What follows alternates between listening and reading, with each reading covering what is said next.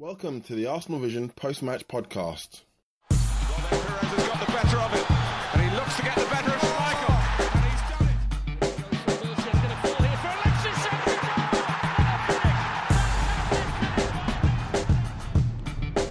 Henry, chance, goal! This is me and Lean from arsenalvision.co.uk, and welcome back to the Arsenal Vision post-match podcast. James, Elliot and Paul will be discussing the 2-0 defeat at Stamford Bridge. I've had a few days to calm down now. I'm now recording this early hours of Monday morning. You know, time to have a bit of a breather and to analyse the game properly and what happened and, you know, have a bit of calm time. And it's safe to say I haven't calmed down in the slightest. I'm still seething about what happened at Stamford Bridge and I don't understand it whatsoever. How Diego Costa is able to behave as he does and get away with it scot-free is beyond me. I don't understand. Can you imagine an Arsenal player behaving the way he was and not being sent off for it? No, because it wouldn't happen. You know that. I know that. Everybody knows that. And yet, there's no answers as to why. Why is he able to scratch people in the neck, push people over, slap people in the face, and not get sent off? Why? Why is that the case? I don't understand. And it angers me. It angers me that we had a player sent off because Diego Costa, of all people, pushed the referee to do so. If it wasn't for Diego Costa pushing the referee, he wouldn't have been off the pitch. Now, how is Costa able to do what he did and then convince the referee to send off our player? Yes, shouldn't have got involved. You know, obviously he was involved in it in the first place because the spat was with Costa, and it's easy for us to say from over here he's paid X amount of money to calm down and not get involved and walk away. Yes, of course, professional should act that way. Easy for us to say. I wish he did do that. I wish he walked away and I wish he fought clear-headedly. Does that even make sense? I don't know. I don't care. But he didn't. And he was sent off. And that is something that he can work on. The squad can work on. Don't get sucked in because it costs the team. But that wouldn't have happened in the first place had the referee or the assistants flagged and said, look, this player over here, Costa, is acting like a thug. He's got to be off the pitch. Send him off. Arsenal should have gone in at half-time 0-0 with a man up. We should have been a man up. We should have approached the second half with an extra player. And you never know what could happen. They could have still won the game 1-0, 2-0. Who knows? We could have won the game 3-0. We don't know. At least we're in the game. At least we've got a good chance. In the second half, they scored a goal. We didn't defend very well from it. We could have done better there. But it shouldn't have been. We shouldn't have been in that position. We shouldn't have been. It's obvious. It isn't like it's a small mistake. This is a terrible mistake. And Mike Dean has made a number of bad errors against us, bad calls against us, continuously, consistently, for years and years and years. And yet we're still here, scratching our heads saying, why? Why is this happening? And it's so frustrating because this is really important. Games like this are so important for our points, for the mental state of the players, mental state of Chelsea players. You know, this is a big game. But here we are. We've lost. Partly down to the referee and his assistants. And it shouldn't have been. It should have been the opposite. You know, we should have had a man extra. Approached the second half with a man extra and gone for Chelsea and beaten them. So yeah, I'm very frustrated. I don't know what to say now. So I'm going to go and cry some more. So anyway, we'll be back, well, I'll be back after the Tottenham game, and enjoy the rest of the podcast. Podcast internet connection almost as dodgy as referee's judgment. This is the Arsenal Vision post-match podcast. My name is Elliot Smith, and you can block me on Twitter at Yankee Gunner. So here's the deal. Paul has no internet. I have no internet. James has internet, but limited computer skills, I think it is fair to say. Just kidding, James. Don't get defensive. So I am calling into a GoToMeeting thing. We are not sponsored by GoToMeeting. We're just using it. Paul is calling in. James is recording it. No idea if this will work. I have dodgy cell reception where I am at test. So we're going to keep this one brief, but I think brief is even more than anyone will possibly want, given that we will be discussing Arsenal's 2-0 defeat at Stamford Bridge. Really, really hard to analyze this game beyond the refereeing decisions. But first, let me introduce the two gentlemen who are the podcast regulars here. There's Paul. You can find him on Twitter at Posman in My Pants. Hello, Paul. Hi, everybody. Great to talk to you, I guess, sort of, kind of. And you can also find James on Twitter. He is at GoonerFanatic49. Hey, James. Hey, guys. Okay, so our audio quality, which is usually crap, is going to be crappier. The good news is the running time, which is usually just about the length of a Stanley Kubrick film, is going to be dramatically curtailed today. Let's just quickly get to the fact that I guess we can do it this way. Let's break it down based on how we started. Paul, before the whole Gabrielle incident erupted, what did you make of how we had started the match? I thought it was a cracking game. We started brightly. We probably had the upper hand in the first 15 minutes. Theo had a few good runs, 3, maybe 4, 2 of which were offside, but that's all par for the course. That's kind of getting them on edge. I thought we were playing pretty brightly. Then Chelsea kind of began, maybe for the first time this season, getting their mojo going, as you can kind of expect they might against us at Stamford Bridge after all this time. I think Jose was licking his lips at this encounter to get his team fired up. He had a pretty attacking team, to be fair. And they started to kick in, and they started playing like Chelsea of last year. I thought they were pretty good. I mean, it's still a cracking game, but they definitely began to have the upper hand, and while it was maybe fairly even in many ways, they were having the more dangerous moments around our penalty area. Conversely, our defending, I thought, was very spot on, very sharp, very full team. So you can kind of read that. I watched the second time, and again, kind of knowing what you were going to see for the first 43 minutes before all hell in a handbasket.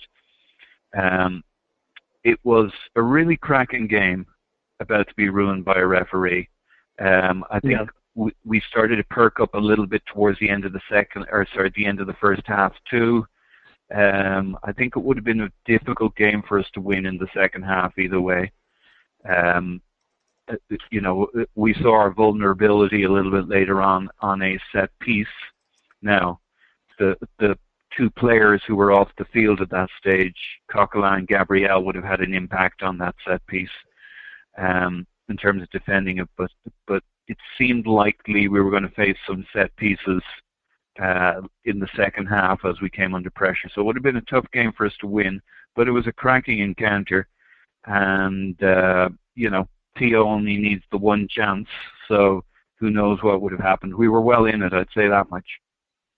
Yeah, I mean, if nothing else, it ruined what would have been at least an interesting game to watch. We'll get to it in real short order here, but James, let me at least give you a shot at that. I mean, how did you feel we were playing prior to the sending off? Yeah, I've got to agree with the large majority of what Paul had said. I think we'd started pretty well. The first few minutes we seemed to dominate possession, and there was almost, certainly from my point of view, an assessment to be made as to whether it would be a strong returning Chelsea, which you could somewhat anticipate against us and at Stamford Bridge, or whether it would still be the rocky, shaky Chelsea. And I think we did well to press them and test them early on, but they held up extremely well. They seemed confident in themselves, and they certainly got the upper hand for the rest of the half. But I think it was very tight. We defended extremely well. I think Arsenal would have been very happy with that, had that been how we'd gone into half-time, with all 11 players, that is. I think that's pretty much what we would have wanted from that half, given the way Chelsea played and given the performance that they were able to bring to the table. So yeah, I found it very promising. We certainly didn't look the more dangerous of the two sides, but I felt pretty confident that we could certainly come away with at least a draw at that moment in the game. Those were my emotions and those were my feelings at the time. But those were just very dramatically changed just before halftime. Yeah. I think the only thing I would add to that is just that there's this statement that the referee stole the game from us, or even that Diego Costa stole the game from us. And the only area where I disagree is I don't think you can say, as a matter of fact, that if the sending off hadn't happened, there was any indication that we were going to go on and win that game definitely, or even get a point from that game. I think Paul made the important point. It was going to be a tough game for us regardless. They were sort of ceding possession, but they looked dangerous on the counter. I want to just quickly touch on two things other than the ref. I'm trying to put off getting the refereeing discussion for just a little bit, only because I think it is the crux of the game for the most part. But Francis Coughlin was spectacular before the sending off. So I just want to quickly get both of your thoughts on two things here. Paul, what did you make of Coughlin's play prior to taking that knock? And then more importantly, don't you think it showed an incredible lapse of judgment to leave him on? I mean, I realize we don't have any other options, but it now looks like he's going to be out for about a month. What do you make of the fact that he was allowed to stay on and play through it until halftime? Well, I don't have a view on that. I don't have the medical background. Sorry to cop out on this, but I don't have the medical background, and I don't know that he's going to be out for a month. You know, if the facts are as you present, it's criminal, but I don't know. So I think that's the problem for all of us in these situations.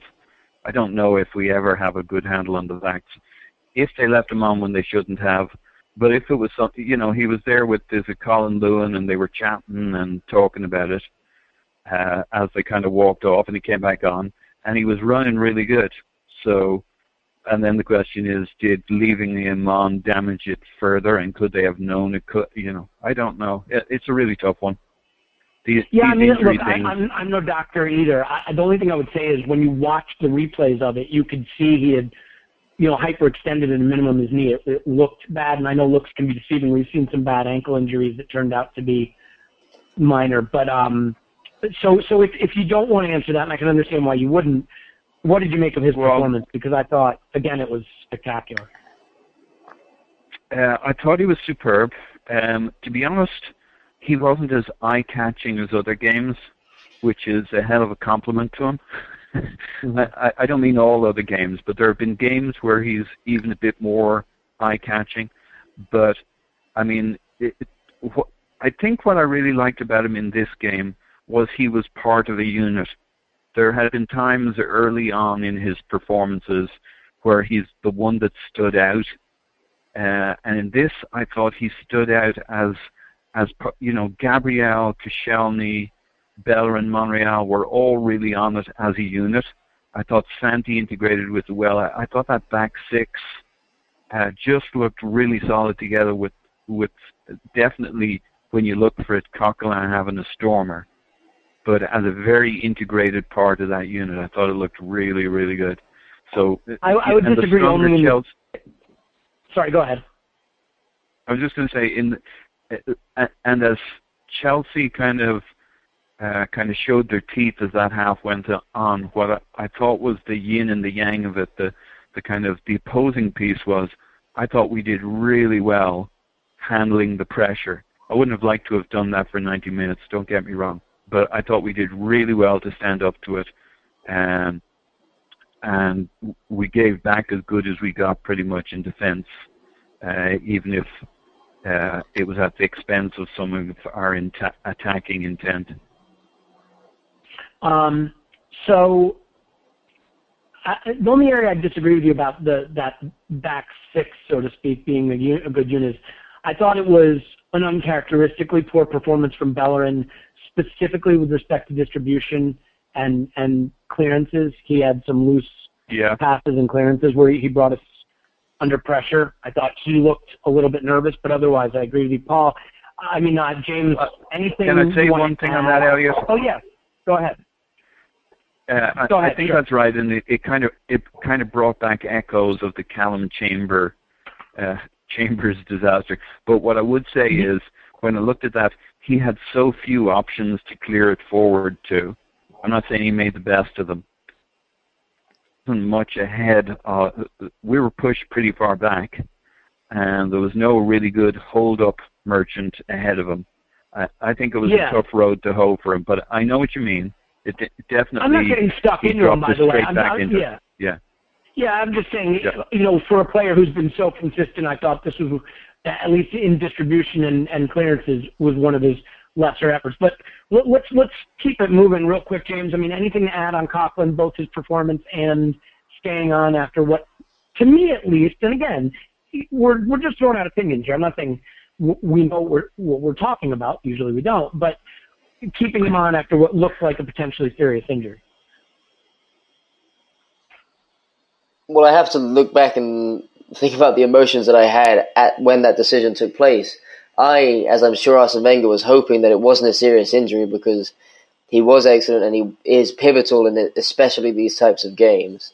I've been extremely impressed actually with his technical abilities throughout that match. I mean, there were a couple of really great touches where I remember sort of emotively commenting on just how good he looked on the ball, something that a criticism that is often levied at him. So, yes, I think his performance was great, and I think it was also aided and abetted by the solidarity of the entire defensive unit as a whole. Agreed, Bellerin looked a little shaky, but nothing too desperate. He was obviously playing against Hazard, and he looked a little nervous, but I felt he was getting more and more into the game, and I don't think he had a bad overall performance, to be honest. But yeah, I think it comes down to, forget about what Colin Lewin knows and what Arsene's opinion on whether Coquelin should come off to prevent sort of further long-term damage. A lot of that comes down to what Coquelin tells Arsene and what Coquelin tells Colin. If he says, I'm going to be okay and I'm going to perform well, which he came on and he looked good for that half, when you see there was no physical contact and it was clearly his knee that was troubling him, and when you see that, you immediately think from our perspective that has to be something a little serious. I mean, he's not just going to pull up, if it's an impact injury, you feel like that's something that can be ran off. But I was very happy to see him come on, and I monitored him, or I tried to monitor him pretty closely for the first 5 minutes or so. I was worried that he might come on and limp and just try and play through it, but he seemed okay. So I imagine Arsene and Colin and so on and so forth and took Coquelin's word in it and said, okay, if he's telling me he's good to play, he's good to play. It's a decision he's got to make. He's the one that ends up suffering the long-term consequences too. So yeah, I mean, I don't, like Paul says, I don't know what information was passed. If Francis had told them, I think, maybe it's best to take me off, and Arsenal was actually, I can't afford to just now, then yeah, maybe that would be an issue. But I can't imagine that's how it went down. But I mean, obviously, I know none of this us. sounds terrible. I know this sounds terrible, but I'm playing amateur psychologist here, and I admit that I don't know if any of this is the case. But Arsene Wenger really wanted to beat Chelsea. He really wants to beat Mourinho. He knows the importance of the game. I think the fact that Coquelin was left on there in a situation where it certainly seemed like he may be in trouble is in part a reflection of the feelings that there was not a real viable alternative.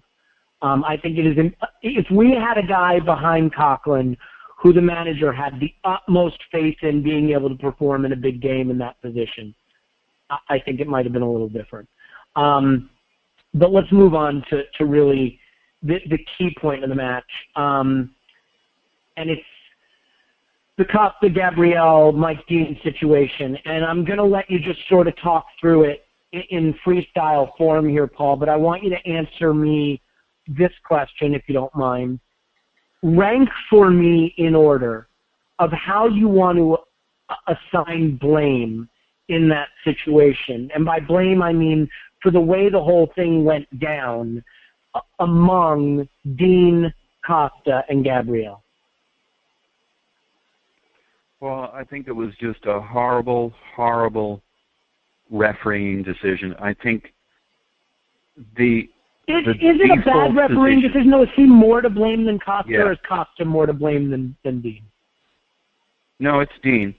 Costa does this every week. This is who he is. This is what he does. This is not the first player he's got sent off, or on the point of sending off, or carded and then got sent off for something else. This is, this isn't what he does in the Premier League. This is what he did before he came to the Premier League. I didn't really know particularly who this guy was. I'd seen him play a couple of times. I didn't pay that. He's such an awkward, goofy-looking fuck. I never paid that much attention to him when he was in Spain. I didn't like the look of him as a player, so I didn't spend much time, if I was watching 90 minutes of Atletico Madrid, I wasn't spending too much time worrying about Costa. He was just such a fucking goofy-looking, stuck-together, flat-footed, duck-billed fucking platypus of a player.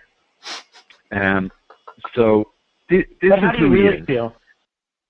Yeah. I fucking hope that guy roasts in hell. He's a disgusting human being. Anyway, so the referees knew that. The default position for this, I mean, it's not just the referee. There's the guys on the fucking sidelines. They could see what was going on. I'll jump out of that particular triangle and say this. Koscielny was brilliant. He got fucking beaten up, smacked around the place, took it like a man, took the chest bump, and made it clear he was knocked to the ground. He was impeccable. He was everything Gabriel should have been, but I think Gabriel was too young, Portuguese-speaking and Brazilian for it not to get under his skin. I mean, you would think all of that would play to his understanding of how to handle it because he knows who this fuck is, but it actually undermined him. I think it got way beyond him because Costa could go to deep, dark places in Gabriel's psyche that Gabriel didn't even know he had. I don't know what you say about it. I want to bounce this around a little bit. James, I watched the way Chelsea handled the flick when Gabriel flicked his foot out at Costa, and I watched the way we handled the hands to the face and the chest bump. Ozil and Alexis are just walking around the pitch, and there's Cazorla's there because he's wearing the captain's armband. He's kind of getting in between them, and Koscielny's kind of looking at. I mean, I know it's cynical, and I know it's not what we want to see in the game, but don't we have to play by the rules the way they're set up? I mean, when Costa gets hands to the face and gets chest bumped, are you disappointed that we don't employ the dark arts a little, that he doesn't go to ground, roll around, that our players don't surround the referee, put pressure on the referee? I mean, how much responsibility do we have to put the referee to a decision there? And who do you think is more to blame there, Gabriel, Costa, or Dean? Well, definitely Dean. I mean, there's no doubt that Dean is the person that is employed in order to sort these types of situations out, and he dealt with the situation absolutely atrociously. I've never been so incredulous, not that I can remember anyway. But I do agree with what you're saying about how the players reacted throughout the process. I mean, Costa is a despicable fucking character. I mean, this was no different. He doesn't treat Arsenal, that differently to how he plays every other single fucking game. I mean, this is what he does. This is something that should be quite easily and quite consistently reprimanded and dealt with. And I think... So shouldn't the players be instructed when Costa starts putting hands to your face, go down, roll around, circle the referee, put pressure on Dean to be aware of what Costa's doing? I mean, isn't that... I know it's not the high road, but it's the fucking game. Isn't that part of it? Yeah, I mean, yes. I don't advocate like rolling around and like really creating like a dramatic scene of it. But what I want to see, like we would see with Martin Keown, and part of what I loved seeing in Gabriel, and that's why I don't actually put much blame on Gabriel or as much as others are, is I want to see you defending your team. I want to see you standing up to that. I'm not saying go and punch someone in the face or do something that's necessarily going to get you sent off, but square up to him. I want you surrounding that player and making it blatantly obvious to the referee that something is going on that is absolutely infuriating you and certain members of the team, and that something that should be dealt with is brought to the referee's attention. Now, I'm saying do that within the laws of the game, but why aren't you, as a group, standing up for one another, just like in the Invincibles? Why don't you have your Martin Keowns, your players that are just going to come up and defend every single one of that team? I don't care how good the spirit of the team is if you're just jovial and you're great friends. I want you to fight for each other, and That's not what I'm seeing from a lot of the team, and that's what frustrated me the most. I mean, if you, in each one of those, in every single slap, the double slap on Koscielny, the chest bump to Koscielny to the ground, he's bitching when he dove and he's asking the referee to book Coquelin when Coquelin hasn't even touched him. Why aren't you reacting in a manner that is blatantly obvious to everyone on the pitch, especially the referee, that something fucking dirty is going on? That's what I want to see. That's I mean, look, to your point, arguably the worst thing Costa did the whole game was the dive that got Coquelin that card. And was it Coquelin? Yeah, it was Coquelin, right? He didn't get carded. But yeah. And then he waves the card. There should be 5 Arsenal players standing over Costa in that situation or circling Dean saying he dived. I mean, you talk about there's great togetherness in the dressing room and, it's the best, most harmonious dressing room, and that's really important. But you don't see them fighting for one another out there. I mean, I get that Gabriel stood up for Koscielny, but it was a very lackadaisical, lackluster response to a flashpoint. Yeah, and Can I say something? Just very quickly. Go ahead, Paul. Jump in. All right, jump in, Paul. So, yeah, I'm 100% on board with you guys, but I remember Arsene talking about something a couple of weeks ago where he was extremely complimentary about how the guys kept their heads and didn't get sucked into this shit. The implication being it impacts the way we play. So don't get me wrong, but I want to see. I feel exactly the same way. I think, in my view, I much prefer these guys to see them fighting for each other and get stuck into it. If we're going to get a red card, let it be for some fucker walking up to Costa and punching that cunt right in the face. Okay. But yeah. To add to that, I understand that there's a trade-off. That's the kind of shit that helps Chelsea's game and probably doesn't help our way of playing. That's the only thing I'd say. Well, listen, I understand what you're saying, but I think you can still address that situation and show fight and character and defend your teammates without doing anything that necessarily gets you a booking or gets you sent off. I mean, Fabregas, none of those players who were bitching to the referee and making it difficult for him were being booked or penalised. So there are things that you can do to improve your situation, and I don't think that necessarily has to then impact the way that you mentally approach the rest of the game. Because if you're suppressing your emotions of fight and anger in order to not express emotion to Costa and surround the referee, then perhaps you can add that to your game and then also suppress it as you play and maybe use that as part of your fight and your desire to win the game. I don't think, But you describe a very calculated process where we kind of get in there and we put on a show. It was never going to be like that. Even as it was boiling over. It was right on the cusp. You could see the players bumping up against each other. And that was us in this kind of watered-down version of making a case. Had we done what we're all talking about doing, this game would have gone fucking apeshit. Which, I guess, right now but I mean, I'm all for. I mean, the funny thing is, you look at the Invincibles, and for all of their skill and flair, they had a lot of fight in them, and they were up for the fight. And I'm not saying this team. Look, it's easy to make sweeping conclusions from this, and ultimately, I don't think it's fair to blame Arsenal for what was a miscarriage of justice. But I do think that you have players in this side, whether it's Cazorla or Ozil, or Alexis, and maybe Alexis is a bad choice. I mean, he's obviously got some of that hot blood in him, but I was just disappointed with the fact that they weren't standing up and fighting for one another in that situation. That we didn't put the same kind of pressure on Dean that they did. Now, I want to finish the discussion of this. Look, it's very simple. Dean was terrible. He got the calls wrong. He blew it. It's his fault. But the way I come down on this is Dean was at fault for not sending Costa off. I do not believe he was at fault for sending Gabriel off. And I am not alone in that because our manager said, quote, I understand referee Mike Dean's decision to send Gabriel off. He was guilty and should not have got involved, but why does Costa stay on the pitch after what he's done?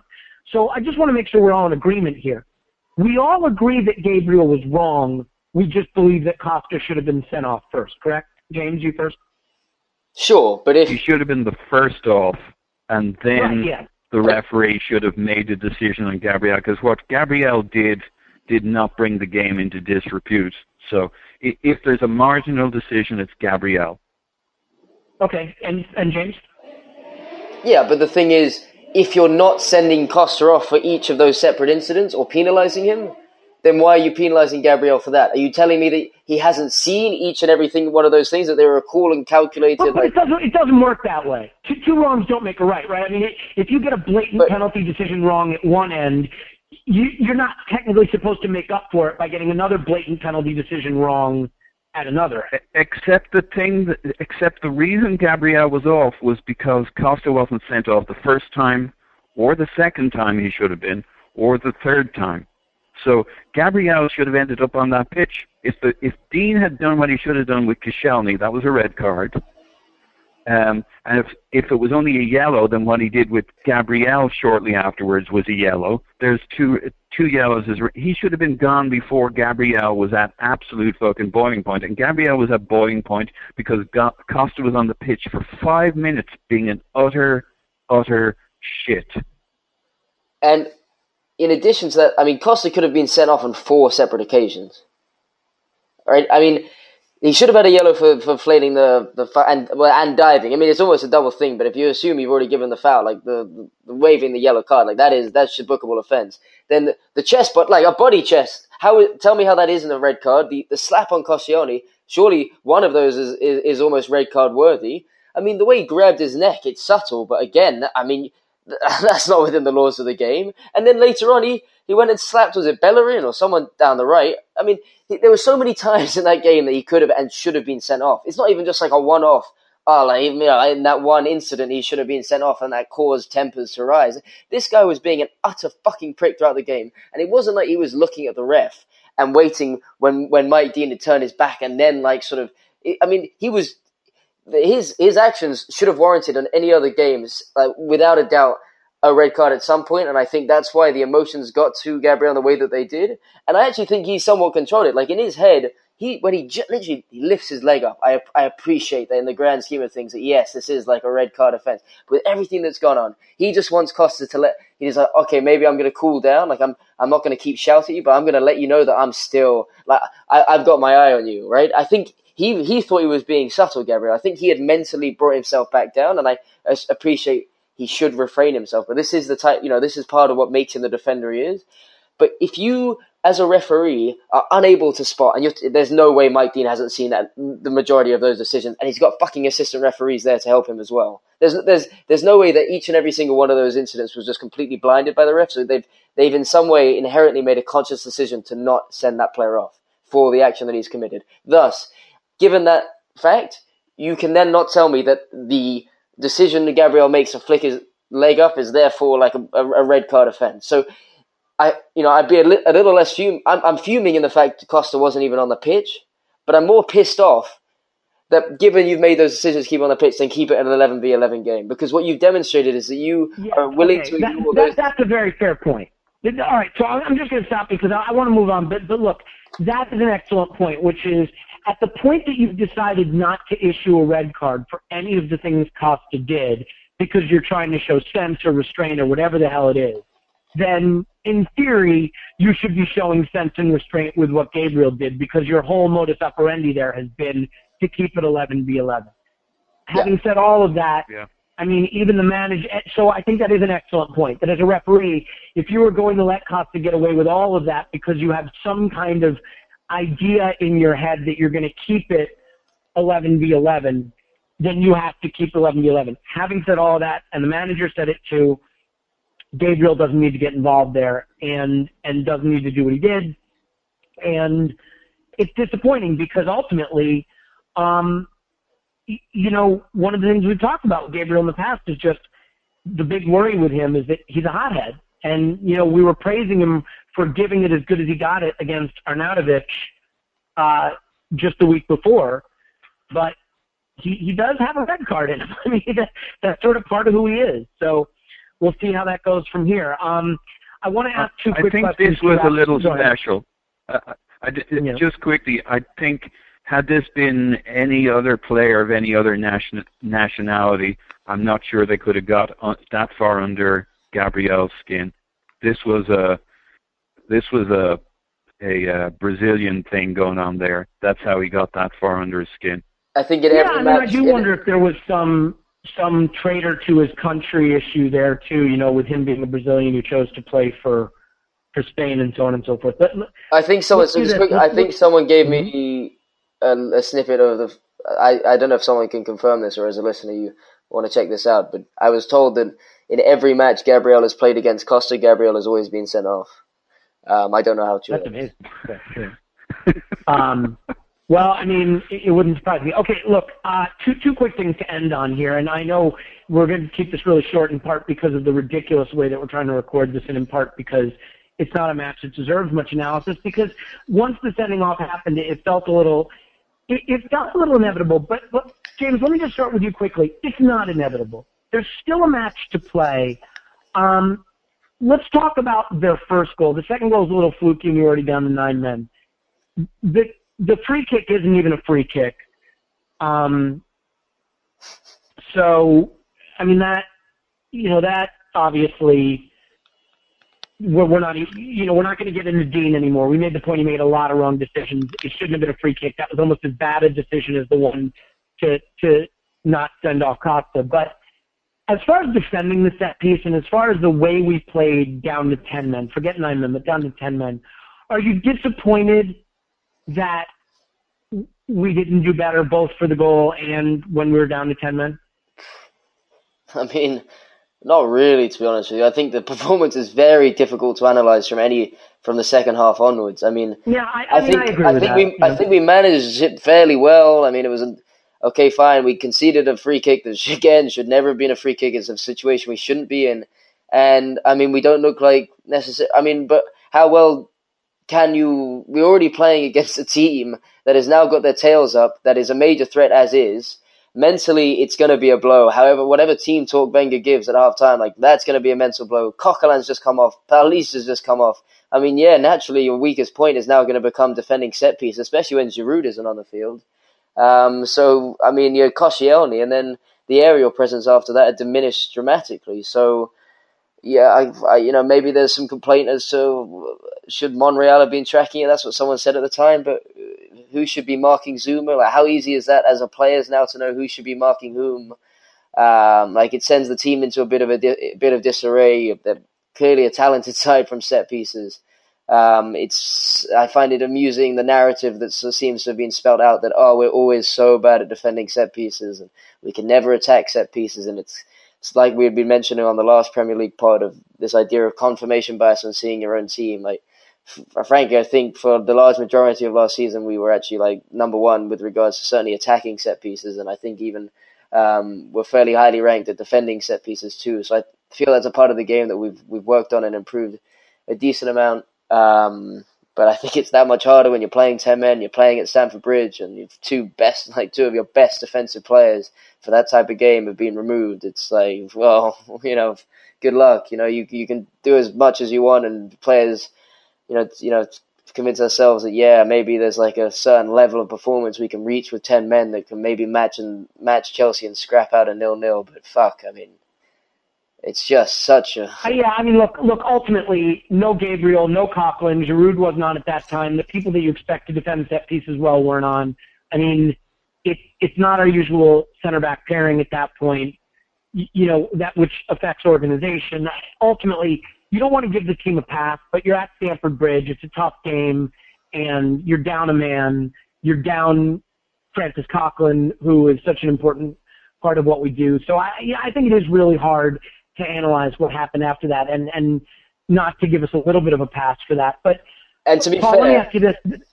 Mm-hmm. To be fair, because it kind of leads on. With 10 men, we still created probably the best chance with Sanchez. That's what I wanted to get to. So I'm going to throw this. I'm going to throw this over to Paul real quick, and then I'm only cutting you off because we sort of committed to each other not to run long, given the nature of our audio issues. But Paul, the best chance was for Sanchez. It was a little bit of a lucky bounce. It got by the center back. Sanchez mishit it. How concerned are you with his form right now, and how big was that opportunity? I mean, we get to 1-1 there. We probably have a really good chance of getting something from the match. Is that the defining moment of the second half for you? Maybe. I mean, it was a big chance. It certainly would have obviously put us right back in it. I think we would have been under tremendous pressure from there on in. So, any player, it's one of those, any player can miss the chance, and either way he was stretching out. I mean, even if you got a good foot on it, you don't know it's going past the keeper. It can hit the keeper just as easily if the keeper stays big, which I'm sure he would have. So, yeah, it was a big moment, but who knows? But in terms of his overall form, here's what I'd say is, I said, as you guys know this, I said this to you before the match, where we were licking our lips at attacking Ivanovic. I didn't think this was going to be a good matchup for us against Ivanovic, because with Alexis' tendency to cut inside, he's playing right into where Ivanovic likes to tackle and where Ivanovic has cover from a second man. So I didn't think Alexis was going to have a big game unless we really got the TO thing going, and kind of Alexis could pull into the middle of the field, which he did a bit. I would have liked to have seen a second half. I mean, we had some joy with it, and then it's like Chelsea got to grips with it for the second quarter of the game through to half-time, and then everything had changed. And really, you just need one opportunity between one of those guys while we have 11 players on the field to really put you in the cat's perch, or whatever that saying is. So, I'm a bit concerned overall with his form. I guess I never understood why he wouldn't be tired coming into this season. Any other player would have been. I mean, you kind of put a cape on this guy and think, well, he loves playing and he doesn't want to stop, but he's got to be tired at some point, and he was definitely tired at the end of last season. I wouldn't be surprised if he's playing tired at the moment. We're certainly not seeing any. The only thing against it was he looked really good against Stoke, hitting the post twice, and really lively. So I'd want to see another game or two. Am I concerned? Yes. Am I sure he's not in form or able to hit form? No. Okay. I mean, look, the big question now, look, it's another loss in a big game. It's disappointing. The circumstances are such that we can write it off. The fact that City lost means, amazingly, we're still only 5 points off the top, and I think at some point you say, look, this is not a good Premier League. Liverpool are bad. United are bad. Chelsea didn't impress me. I still think they have problems. City can be beat. If anything, you just at some point have to hope that it clicks. But it doesn't look like clicking, and now we have the added problem of no Coughlin for potentially a month, no Gabriel for 3 games, no Santi Cazorla for a game. Now, thankfully, the next game, the one that Cazorla misses and one of the games that Gabriel misses, is a Capital One Cup game. Unfortunately, that Capital One Cup game is a derby, it's away, and we almost have to take it seriously because you don't want to lose 3 games in a row. I mean, if we lose, it's a derby loss to Spurs, it's a derby loss to Chelsea, it's a loss in the Champions League, and then it really is crisis time. You're going to start reading Crisis Club articles here. So I'll throw it to you, James, and we'll end on this. What do we do now in the next game or two? Let's just focus on the next game. It's Spurs away. How do you set up the midfield with no Coughlin? How do you set up the back four? Assume for a minute it's no Mertesacker and there won't be Gabriel. What do you do with the midfield and the back four in the absence of Gabriel and Coughlin? Okay, so much to everyone's displeasure, I don't actually care all that much, even though it is a North London derby. I've always cared so little about the Carling Cup, but the strength that I'm not going to care about it, but I think you have to acknowledge that given that we have 2 losses in a row and that it's a derby, we have to take it more seriously. Yeah, sure. I mean, I think we always take it somewhat seriously, but we now are in a situation where this is why I still have a lot of confidence in the squad. I mean, it's a very, very deep squad now, so I think it's a great opportunity to get the players that we saw against Zagreb look like they were playing their first game of the season, to get a second game of the season. I think we've got the squad to deal with the situations. I think Arteta's probably going to have to play defensive mid. I'm not sure how excited Arsene will be to play Arteta both Wednesday and then on the weekend.